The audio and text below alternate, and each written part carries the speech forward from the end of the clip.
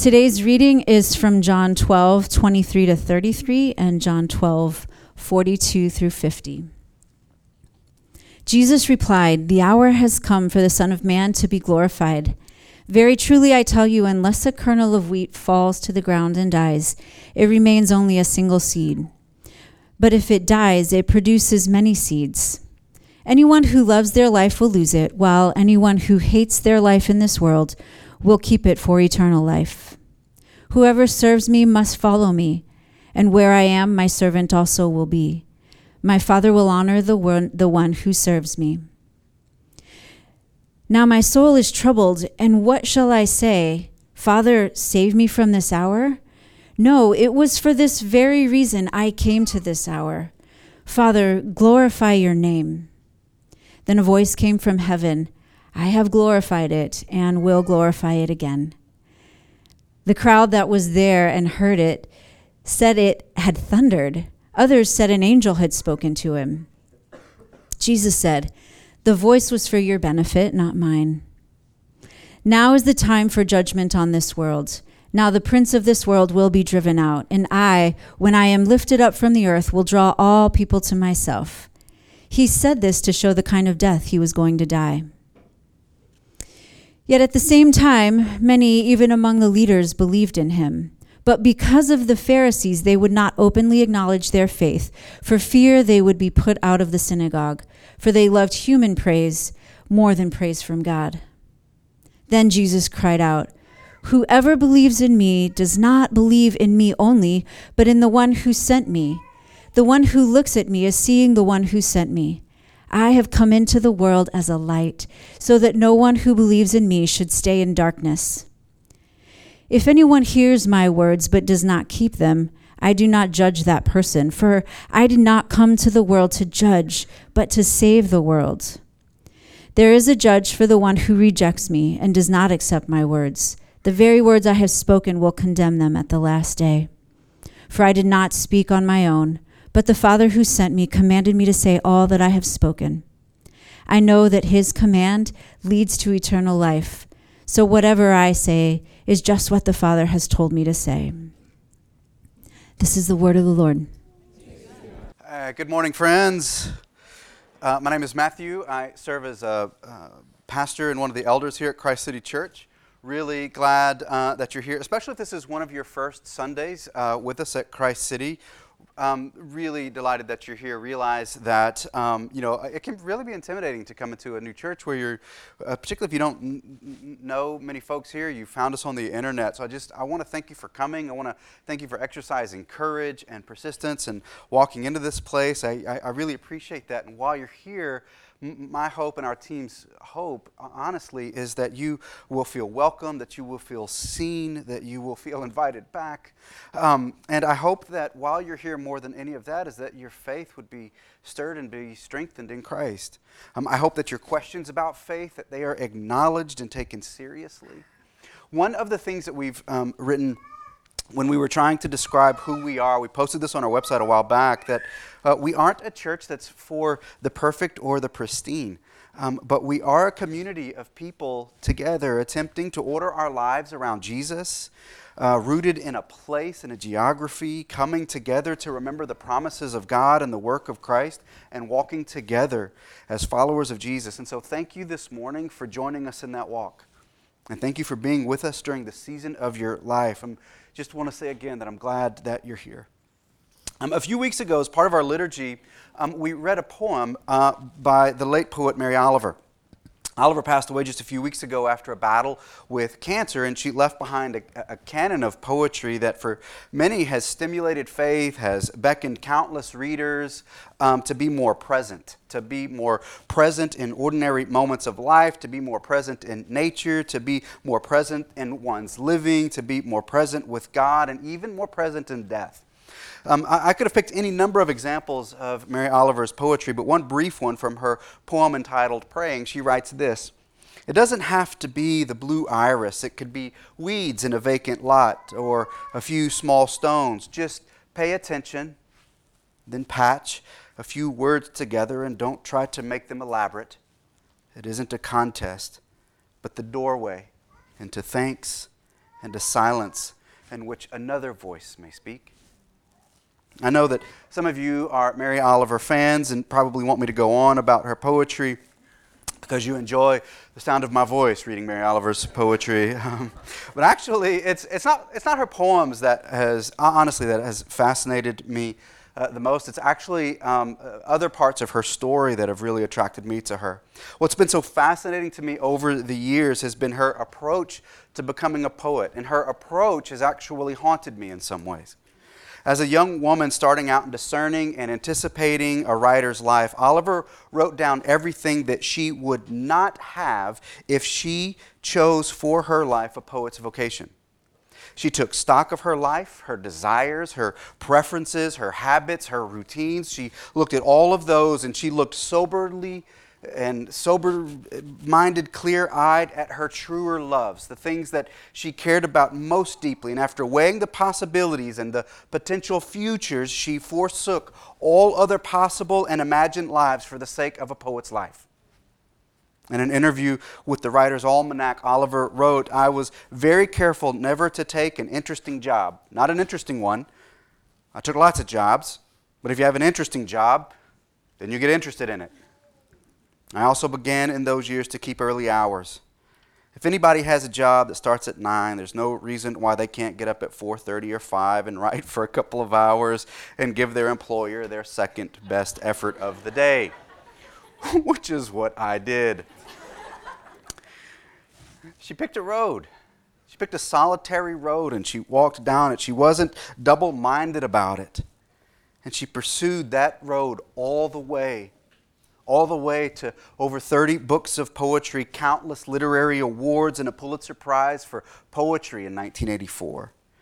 When Mary Oliver made the decision years ago, the decision to become a poet and have a poet's life, she was making a decision about her purpose, about the things that she was facing and the direction that she was going. She had a fire in her belly to put words on a page that would then put images in the minds of those that might read her work. Her purpose was to contribute to the world through creativity that comes when words are juxtaposed just so and phrases are turned ever so slightly. And her aim in all of it was to be a catalyst for beauty and presence and joy. The thing about purpose, though, is that it doesn't just exist on its own. Purpose has to have a mechanism by which that purpose is realized. There has to be some corresponding process that accompanies the purpose. Some of you know I like to barbecue. I like to grill, I like to cook out. And I'm pretty good. Just going to put that out there. In my backyard, I have a grill. Actually, I have 3 of them. And for the purpose of one of those grills, I call it Brawny. Now, Brawny was made by the New Braunfels Smoker Company out of New Braunfels, Texas. Makes the best smoked ribs in the district, if I do say so myself, and I am saying so. But if you go to that grill right now, you go to Brawny, open it up, look in. There's not ribs in there. Nothing is in there. It's just sort of black. It's cleaned out. I clean up my grills. You got to take care of your grills. They take care of you.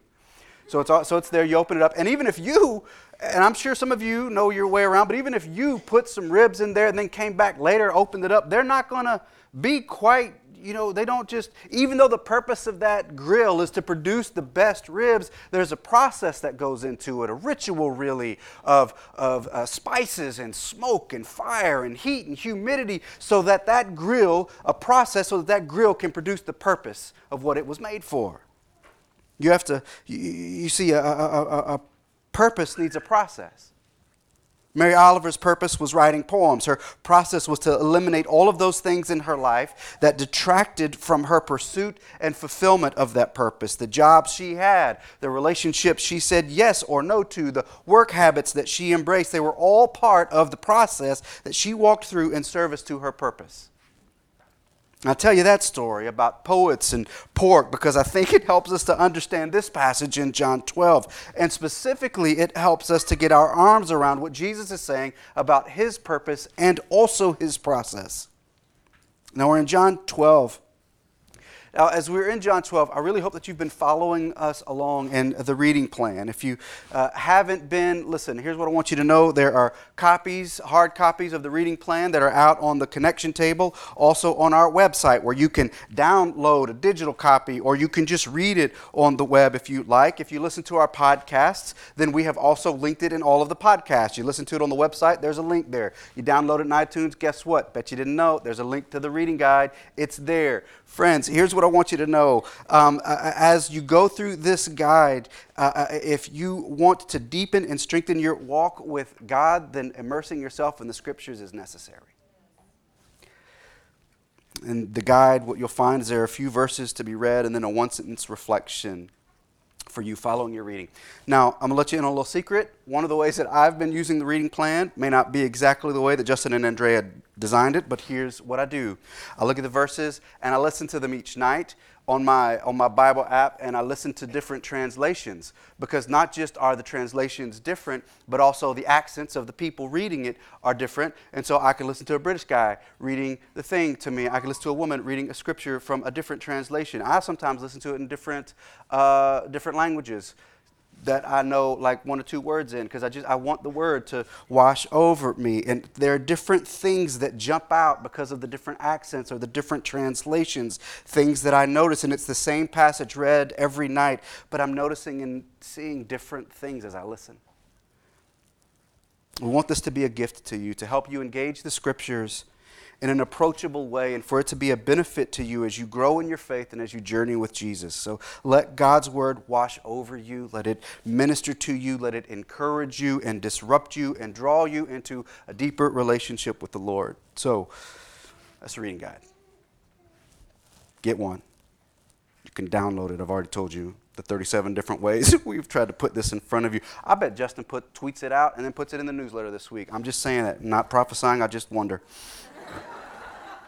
We are on the home stretch of a 50-week series that began last year with breaks in the summer and at Christmas. 50 weeks in the Gospel of John, and the central point of John and for our journey through John is that our belief in Jesus might be strengthened and that you may experience a deeper life with Christ. John says in chapter 20, verses 30 and 31, Jesus performed many other signs in the presence of his disciples, which aren't recorded in this book, but these are written that you may believe, that Jesus is the Messiah, the Son of God, and that by believing you may have life in his name. This last section of John that we're covering up through Easter is focusing on the themes of life, death, and life again. It's this trifecta of meaning that emerges over and over in these final chapters of John as Jesus begins to make his way towards Jerusalem and ultimately towards the cross. Now, as we get into John 12, at this point in the story, Jesus has just healed Lazarus in the village of Bethany, and now he's entered Jerusalem ahead of the Passover festival. Now, we haven't covered Jesus' entry into Jerusalem. We'll pick that story up in a few weeks, but just know that as we come to John 12, verse 20 and following, the conversations that are there, they're taking place between Jesus, the disciples, and the crowds, and it's all taking place in Jerusalem as the city begins to fill with religious pilgrims ahead of the Passover festival, which will take place in that city. Jesus' reputation as a gifted rabbi, as a gifted teacher, as a miracle worker in the countryside, that reputation is preceding Jesus as he comes in. And there's folks that are swirling around him, that are coming around him. They want his attention. They're demanding his attention. They're probing him. They're interrogating him. And to the questions and demands, Jesus responds with a series of statements wherein he's telling those that are present what his purpose is. He's saying, this is why I'm here. There are 5 different ways between verses 20 through 50 that Jesus is stating his purpose. They each have a different level of nuance, and they have a different level of clarity to them. Some of them are just kind of straightforward, where he says, this is my purpose. Others of them are shrouded in metaphor, and they're a bit more cryptic. But they all center on Jesus' purpose for coming into the world, and that purpose is to bring light, life, and salvation. Jesus' purpose for coming, he says straightway in these verses that the reason that I'm here is I've come to bring life, I've come to bring light into a dark world, and I've come to bring salvation. Each time he mentions his purpose, he's describing it in these terms as light, life, and salvation. I want to quickly touch on two of these purpose statement instances. Verse 23, Jesus replied, "The hour has come for the Son of Man to be glorified. Very truly I tell you, unless a kernel of wheat falls to the ground and dies, it remains only a single seed. But if it dies, it produces many seeds. Anyone who loves their life will lose it, but while anyone who hates their life in this world will keep it for eternal life. Whoever serves me must follow me, and where I am, my servant also will be. My Father will honor the one who serves me." Jesus begins by saying that the hour, that the time, that the unique moment in cosmic history has arrived for him to be glorified. That's the word that he uses, glorify. He will repeat and reiterate this purpose, his glory, throughout this section. The Greek word that he uses there is doxozo. The root of what we have is the same root that we use for the word doxology, or to glorify, to venerate, to celebrate, or to extol. Time has come for Jesus to be extolled, for him to be glorified. And the purpose of that glorification is found in the mini analogy that he's making about seeds and fruit. Unless a seed fall to the ground, it can't produce new life. For a wheat field to grow, for a harvest to happen, a seed has to fall, has to be buried, and from the ground will shoot the produce of many more seeds. For the seeds to be glorified, for it to step into its purpose, it has to die first. And in this we begin to see the veiled way Jesus is talking about his purpose for coming into the world, and more specifically coming to Jerusalem. And that purpose is bound up in life. That's part of the point that Jesus is using with the wheat metaphor. Wheat's one of the staple foods in the Jewish diet. The wheat field and the wheat produce imagery would have certainly alerted the first hearers that what Jesus is speaking about is that which gives life. They would have understood Jesus to be saying that his purpose is to give life. Even in the arc of the story, John wants us to read this section on the heels of the raising of Lazarus, the most stunning reminder that Jesus' purpose in coming is a life-giving, life-raising, resurrecting purpose. From here, Jesus pivots again back to the theme of being glorified. Verse 27, "Now my soul is troubled. And what shall I say? Father, save me from this hour. No, it was for this very reason I came to this hour. Father, glorify your name." Jesus is reflecting on the purpose he will have to go through, or the process he will have to go through to achieve his purpose. He says, "What should I ask for? For my heavenly Father to save me from this hour?" The hour that he just referenced in verse 23 for his glorification. In some ways, it's as though Jesus is sort of wrestling with his purpose and the road that he'll eventually have to walk so that life might be offered. It's like he's having like this Hamlet moment in Shakespeare in the opening act of scene 3 where Hamlet is wrestling with life and death. And he says, to be or to not to be, that's the question. Whether 'tis nobler in the mind to suffer the slings and arrows of outrageous fortune, or to take arms against a sea of trouble, and by opposing them, end them. Jesus comes back to his purpose in verse 28. Father, glorify your name. God responds in verse 28. Then a voice came from heaven. I have glorified it, and I will glorify it again. It's like God is essentially saying, oh, don't worry, I'm about to. Matter of fact, I already did. Gonna do it again. Watch, bet. Jesus returns to his purpose again. Verse 31, now is the time for judgment on this world. Now the prince of this world will be driven out. And when I am lifted up from the earth, I will draw all people to myself. Jesus here is making a turn of phrase when he says lifted up. The word here, it's a different word than doxozo, but has a very similar meaning. It means exalted. It's similar to glorify, but it has a bit of a double meaning. It means to be lifted up as in elevation, but also to be extolled and to be celebrated and to be venerated. When Jesus says, when I am lifted up, when I am exalted, when I am glorified, then I will be the one that draws humanity to myself. The hearers' minds would have gone to the dozens of other passages that talked about the power of God, the name of God, the stories of God being lifted up, and that act of lifting up the name and the work and the majesty and the power of God, of having a salvific effect on its people. To hear Jesus say, I will be lifted up, would have triggered in the memory of those hearers passages like Psalm 34, where it says, I will extol, I will lift up the Lord at all times. His praise will ever be on my lips. I will glory in the Lord. Let the afflicted hear and rejoice. Glorify, lift up the Lord with me. Let us exalt, lift up his name together. They would have remembered Psalm 46. God is our refuge and strength, an ever-present help in time of trouble.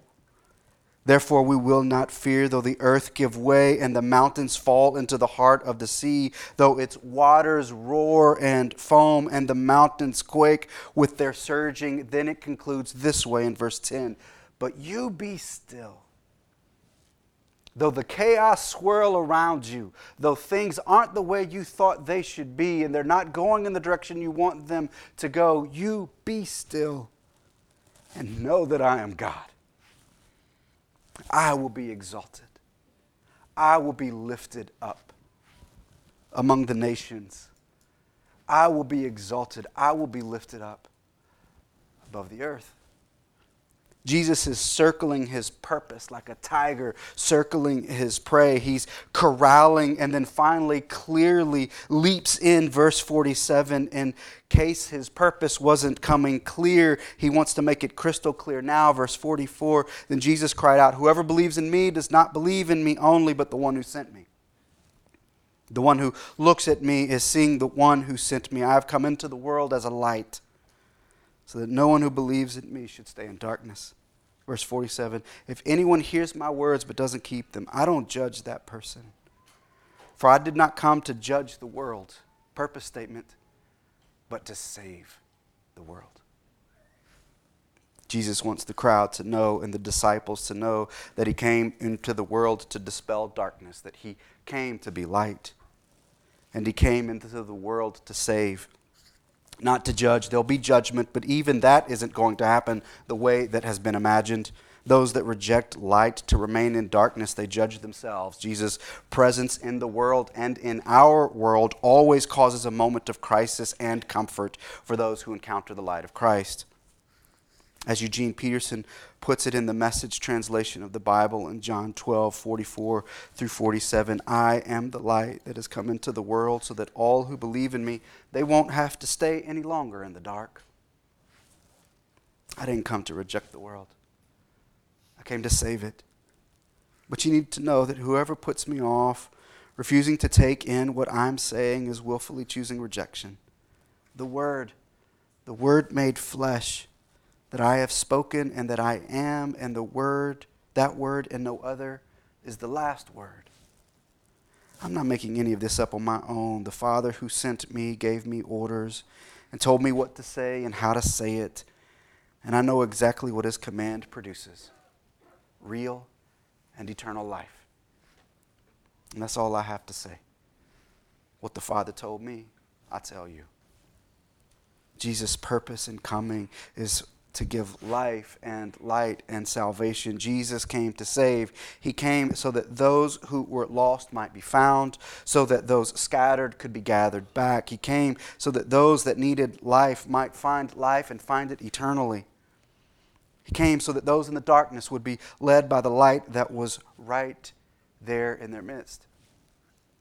This was Jesus' purpose.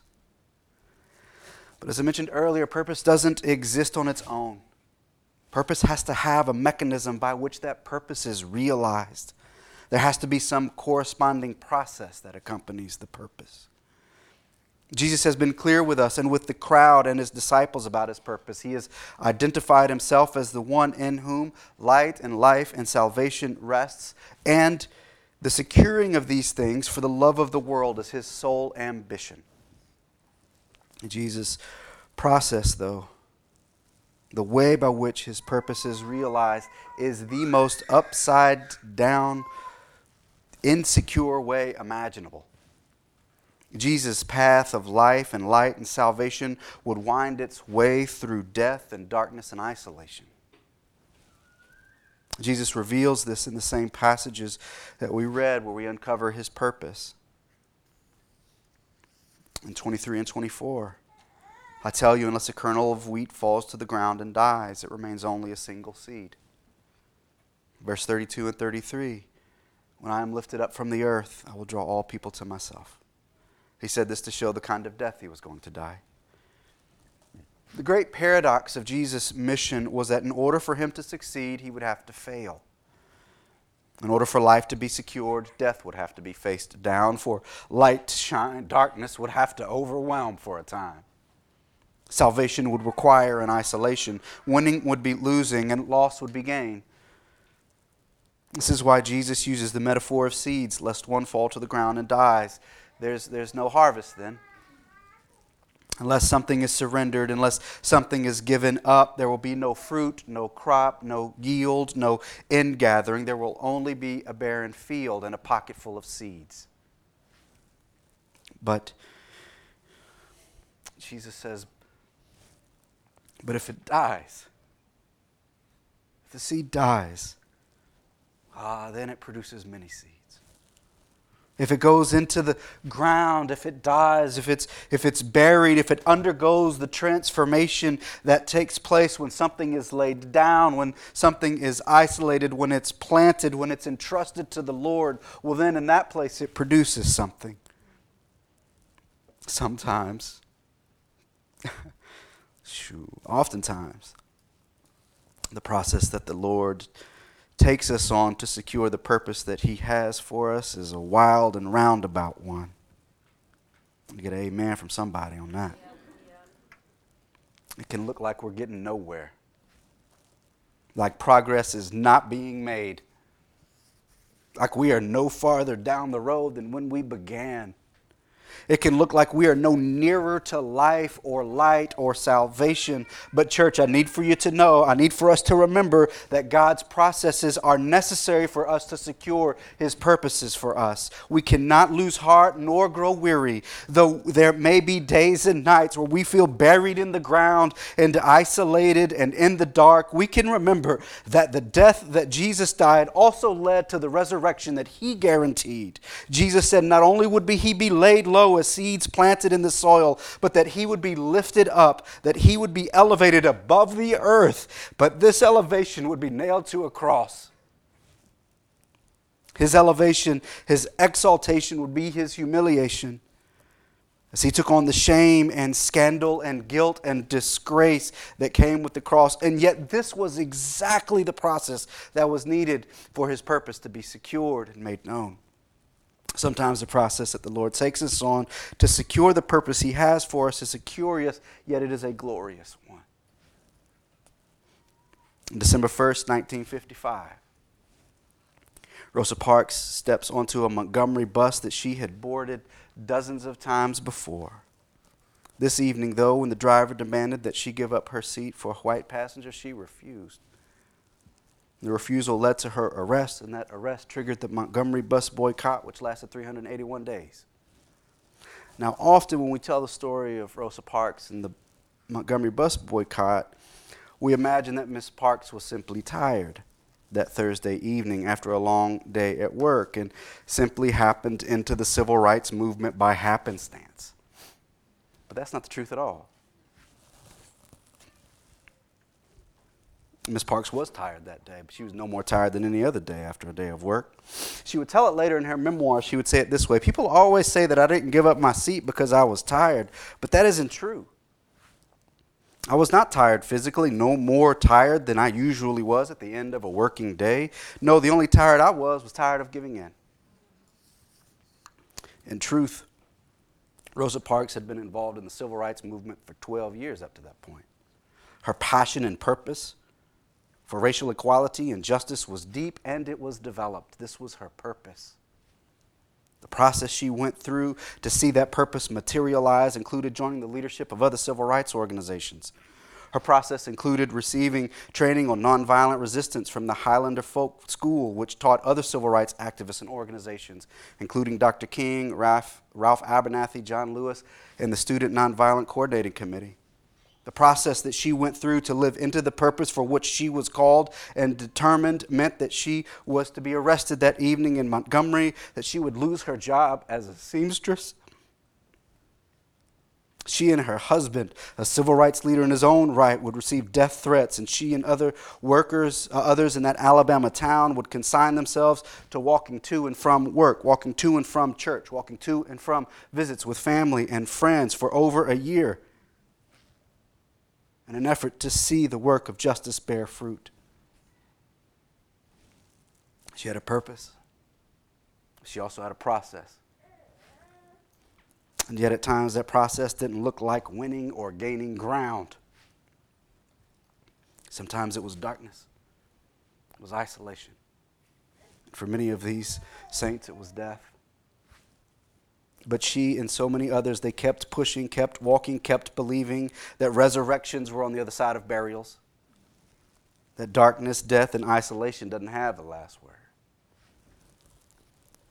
Friends, that's our hope today.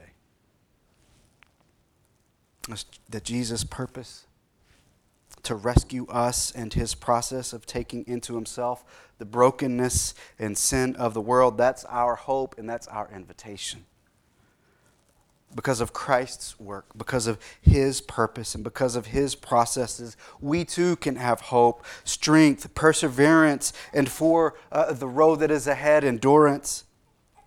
So the questions linger, where in your life do you need the reminder that in Christ that we have life and light and salvation?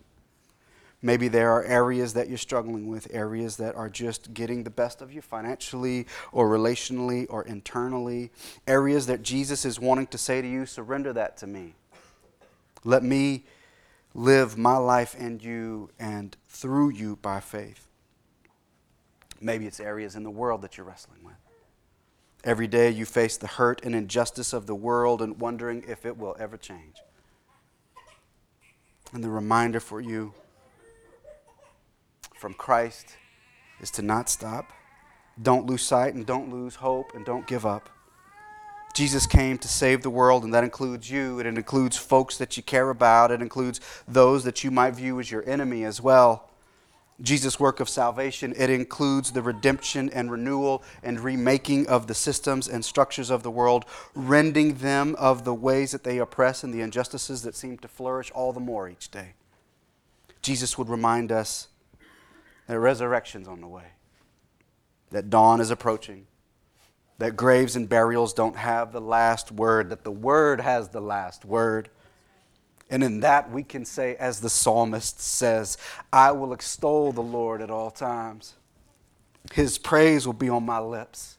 I will glory in the Lord. Let the afflicted hear and rejoice. Let us rejoice together, friends.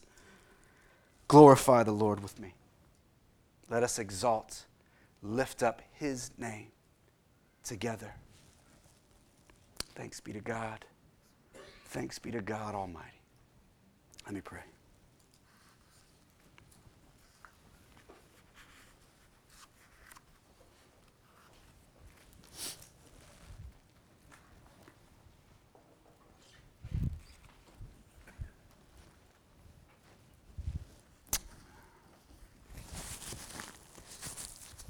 Lord, we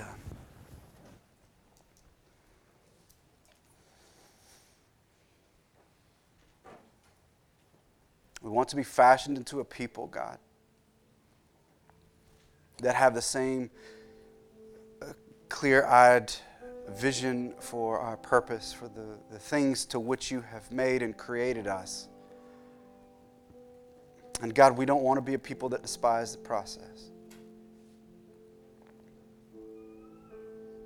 And we know, God, that there is one who wants to discourage and to dissuade. We know that there is one that wants to distract us, to take our eyes off of the things that you're calling us to. God, I pray even in this moment over those that might be experiencing the disillusionment that can come They look around and they just feel as though what they see is darkness and burial and isolation, God. God, I pray that even in this moment that you would communicate to those that are experiencing that truth and that reality, that they would know that you're with them. That it's not always going to be this way.